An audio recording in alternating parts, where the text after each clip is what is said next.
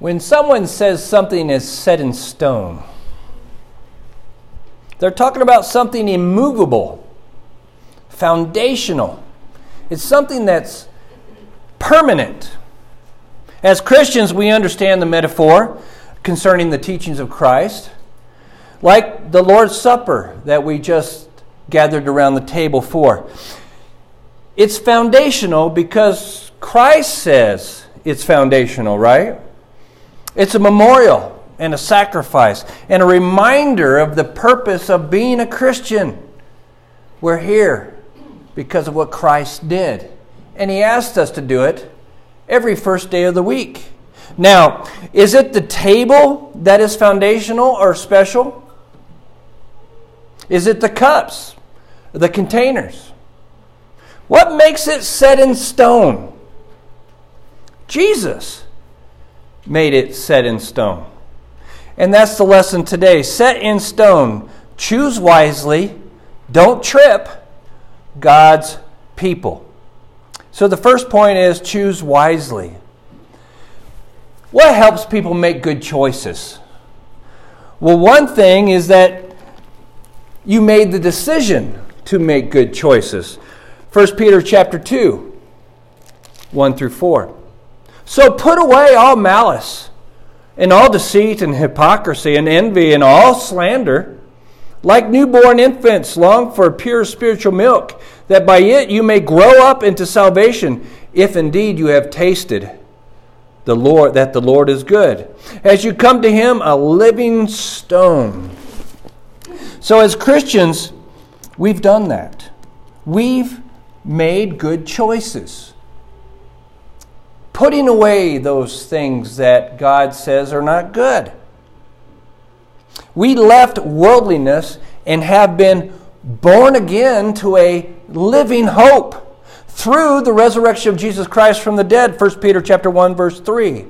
This decision, this initial decision, has caused us to become exiles, to become outcasts in a world that doesn't want to listen to the teachings of Christ. And as Christians, we strive to live holy lives because God declared that we should live a life of holiness before Him.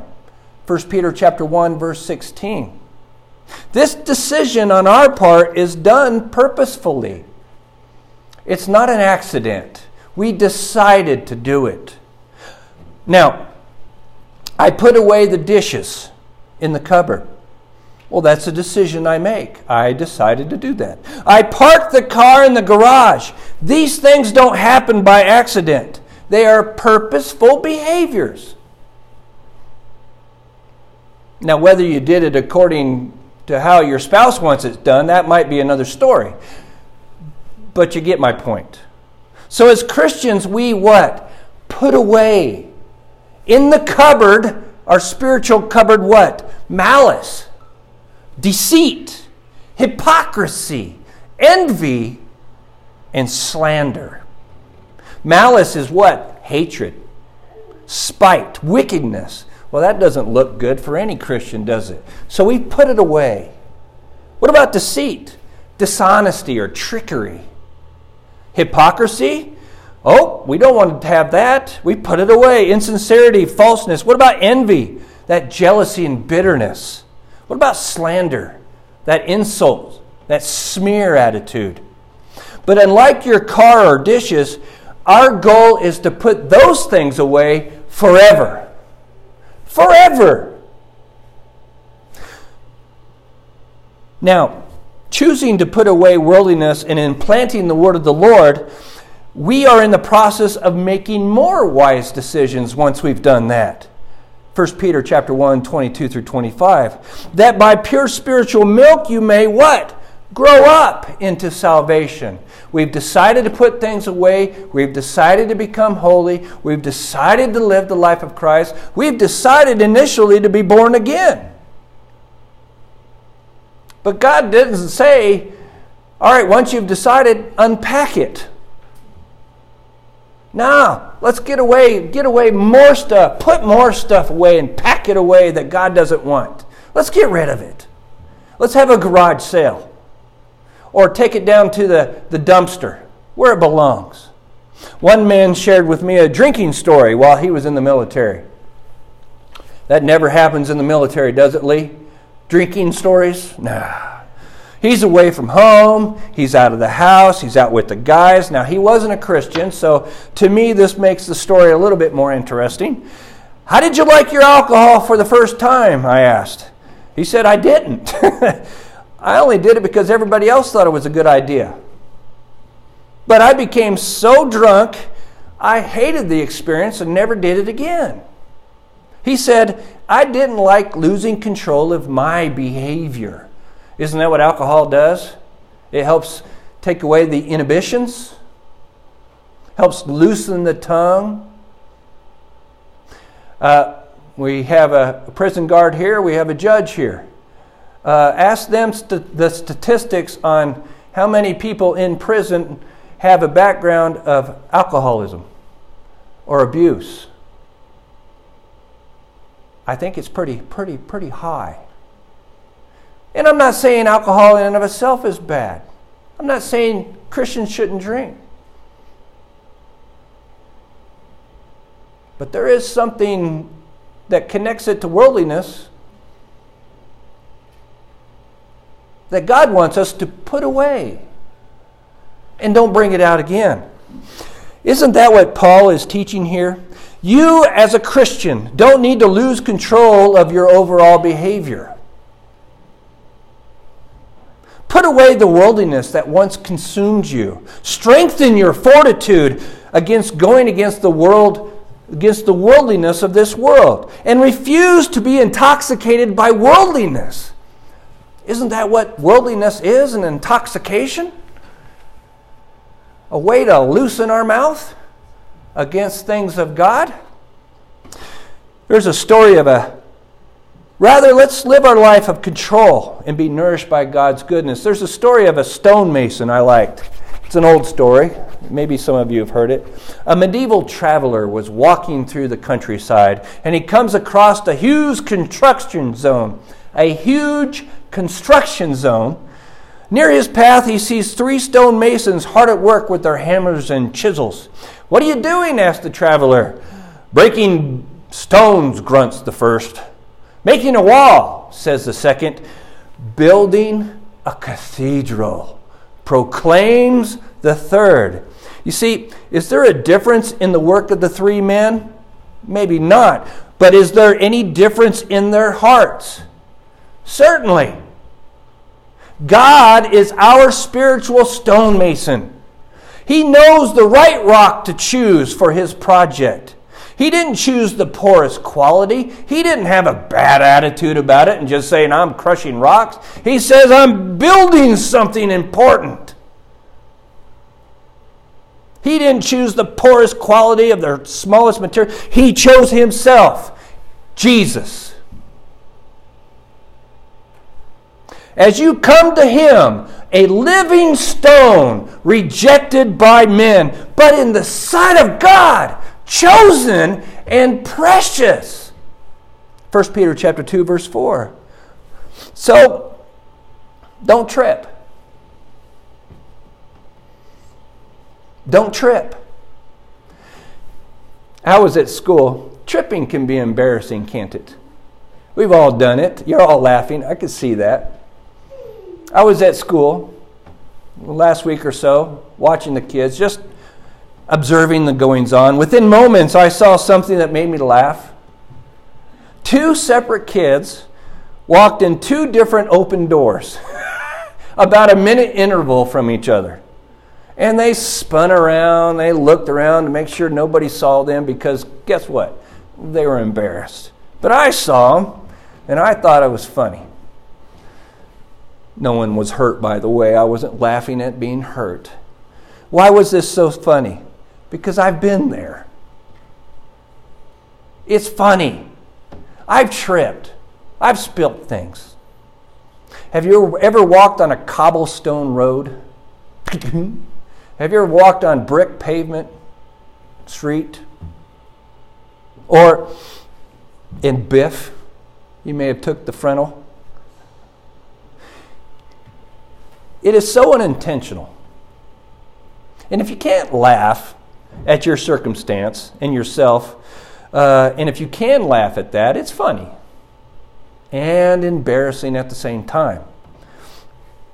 But for those who look at Jesus Christ, who is the cornerstone, trip on him, and aren't embarrassed of themselves,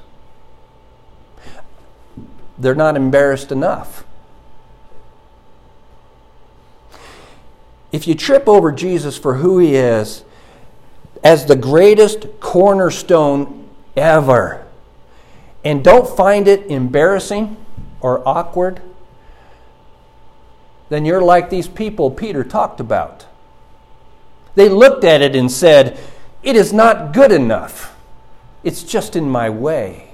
They spit on it. They curse it. "I will not use this cornerstone as my life toward God. It's ugly. Men didn't choose it. God chose and said it's precious and awesome." But those who don't find falling over Jesus Christ embarrassing and learn from that experience, that rock is going to crush them. Because there is no greater stone out there than the living stone of Jesus Christ. 1 Peter chapter 2, verses 6 through 8.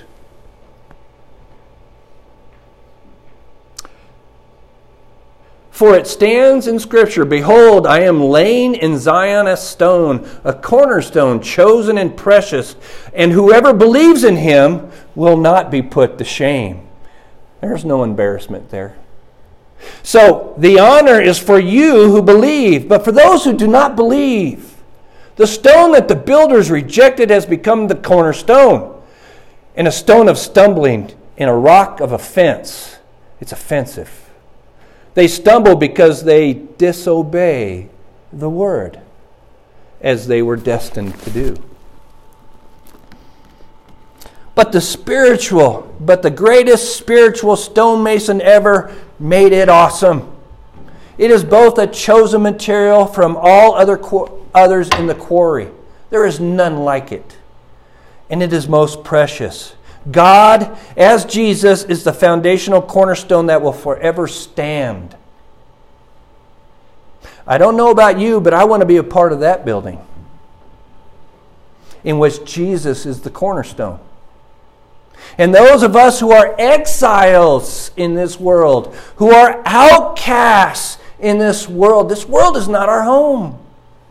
Those who have been born again into the imperishable hope through the resurrection of Jesus Christ from the dead. Listen to this. You yourselves, like living stones, are being built up as a spiritual house to be a holy priesthood, to offer spiritual sacrifices acceptable to God through Jesus Christ. 1 Peter chapter 2, verse 5. Does that sound like makings of a volunteer or a victim? Somebody who's ready to go, or somebody who's dismayed because I have to live for Christ? There's a difference between being obedient and disobedient. The disobedient don't like God's cornerstone. They trip on it without shame because they don't seek its foundational constructs. They don't want to be a part of His holy priesthood, His spiritual house, or offer spiritual sacrifices. They choose to be disobedient to God's ways. That is their choice. But the obedient, guess what? They trip on the cornerstone as well, but rather than letting the cornerstone destroy them because they refuse to accept, they accept for what it is and who it is. And they believe with obedience with a wholehearted amount of respect. Behold, I am laying in Zion a stone, a cornerstone chosen and precious, and whoever believes in him will not be put to shame. 1 Peter 2:6. They stumble because they disobey the word, as they were destined to do. 1 Peter chapter 2, verse 8. And all who choose the path of disobedience will find Christ and His truth offensive. Therefore, in this world, we are exiles. We are outcasts. And Peter also uses the word sojourners. We're just passing through. God's people are chosen, royal, and holy. I am looking at royal people who are in Christ. 1 Peter chapter 2, verse 9. But you are a chosen race, a royal priesthood, a holy nation, a people for his own possession, that you may proclaim the excellencies who called you out of darkness into his marvelous light. What makes you a chosen race? Is it your skin color? Your height? Your hair? It is because you are born again into the family of Christ. That makes you a chosen race. You are a new family. What makes us a royal priesthood? It is our physical birth or our lineage. Is that it? Like the priests of the Old Testament? It is because we are made exiles and outcasts of this world. Our high priest is Jesus and only him. As Hebrews says, Hebrews 7, 23-25, the former priests were many in number because they were prevented by death from continuing in office. But he, talking about Christ, holds his priesthood, that is his high priesthood, permanently because he continues forever. Consequently, he is able to save to the uttermost those who draw near to God through him, since he always lives to make intercession for them. What makes us a holy nation? Is it America?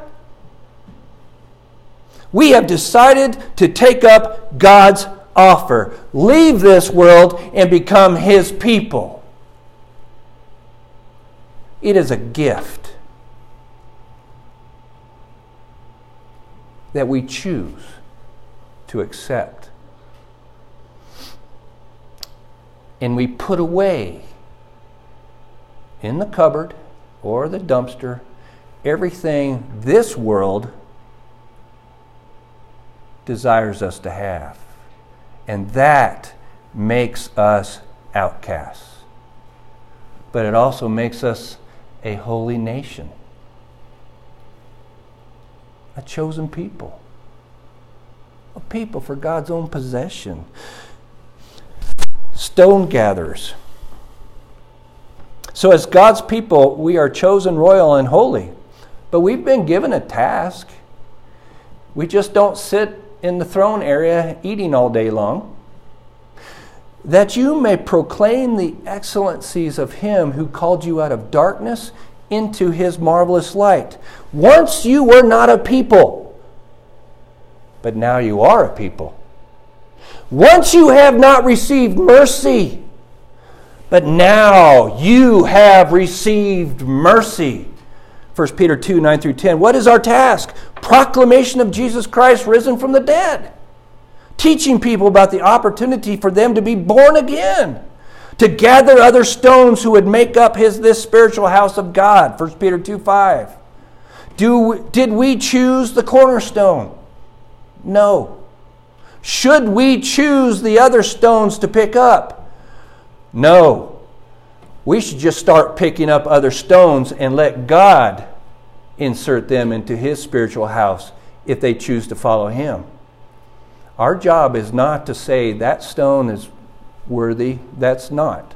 That's good. No, we pick up the stones and let God mold them in.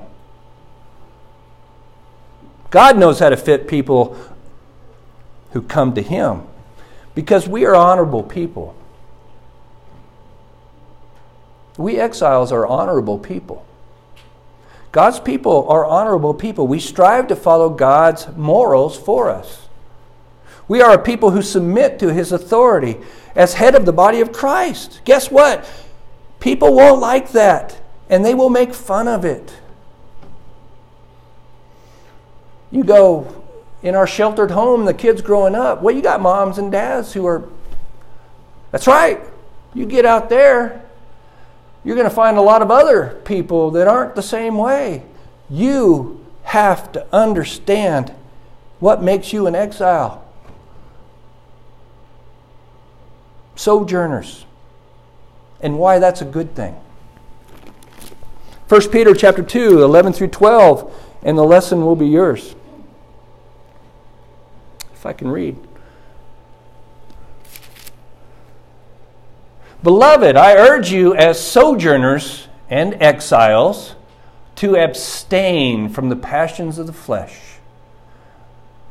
Sounds like putting things away in the cupboard. Which wage war against your soul. Keep your conduct among the Gentiles honorable, so that when they speak against you as evildoers, they may see your good deeds and glorify God on the day of visitation.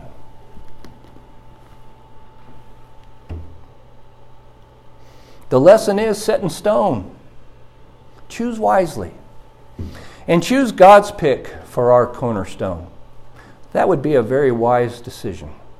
Don't trip like those in the past did and choose man's ways. God's people are chosen, royal, and holy. We are stone gatherers who are honorable people of God. If there's any reason that you might have to come forward to share a prayer request or anything else, this is a great time that we give, the congregation gives, the elder gives for people to do that.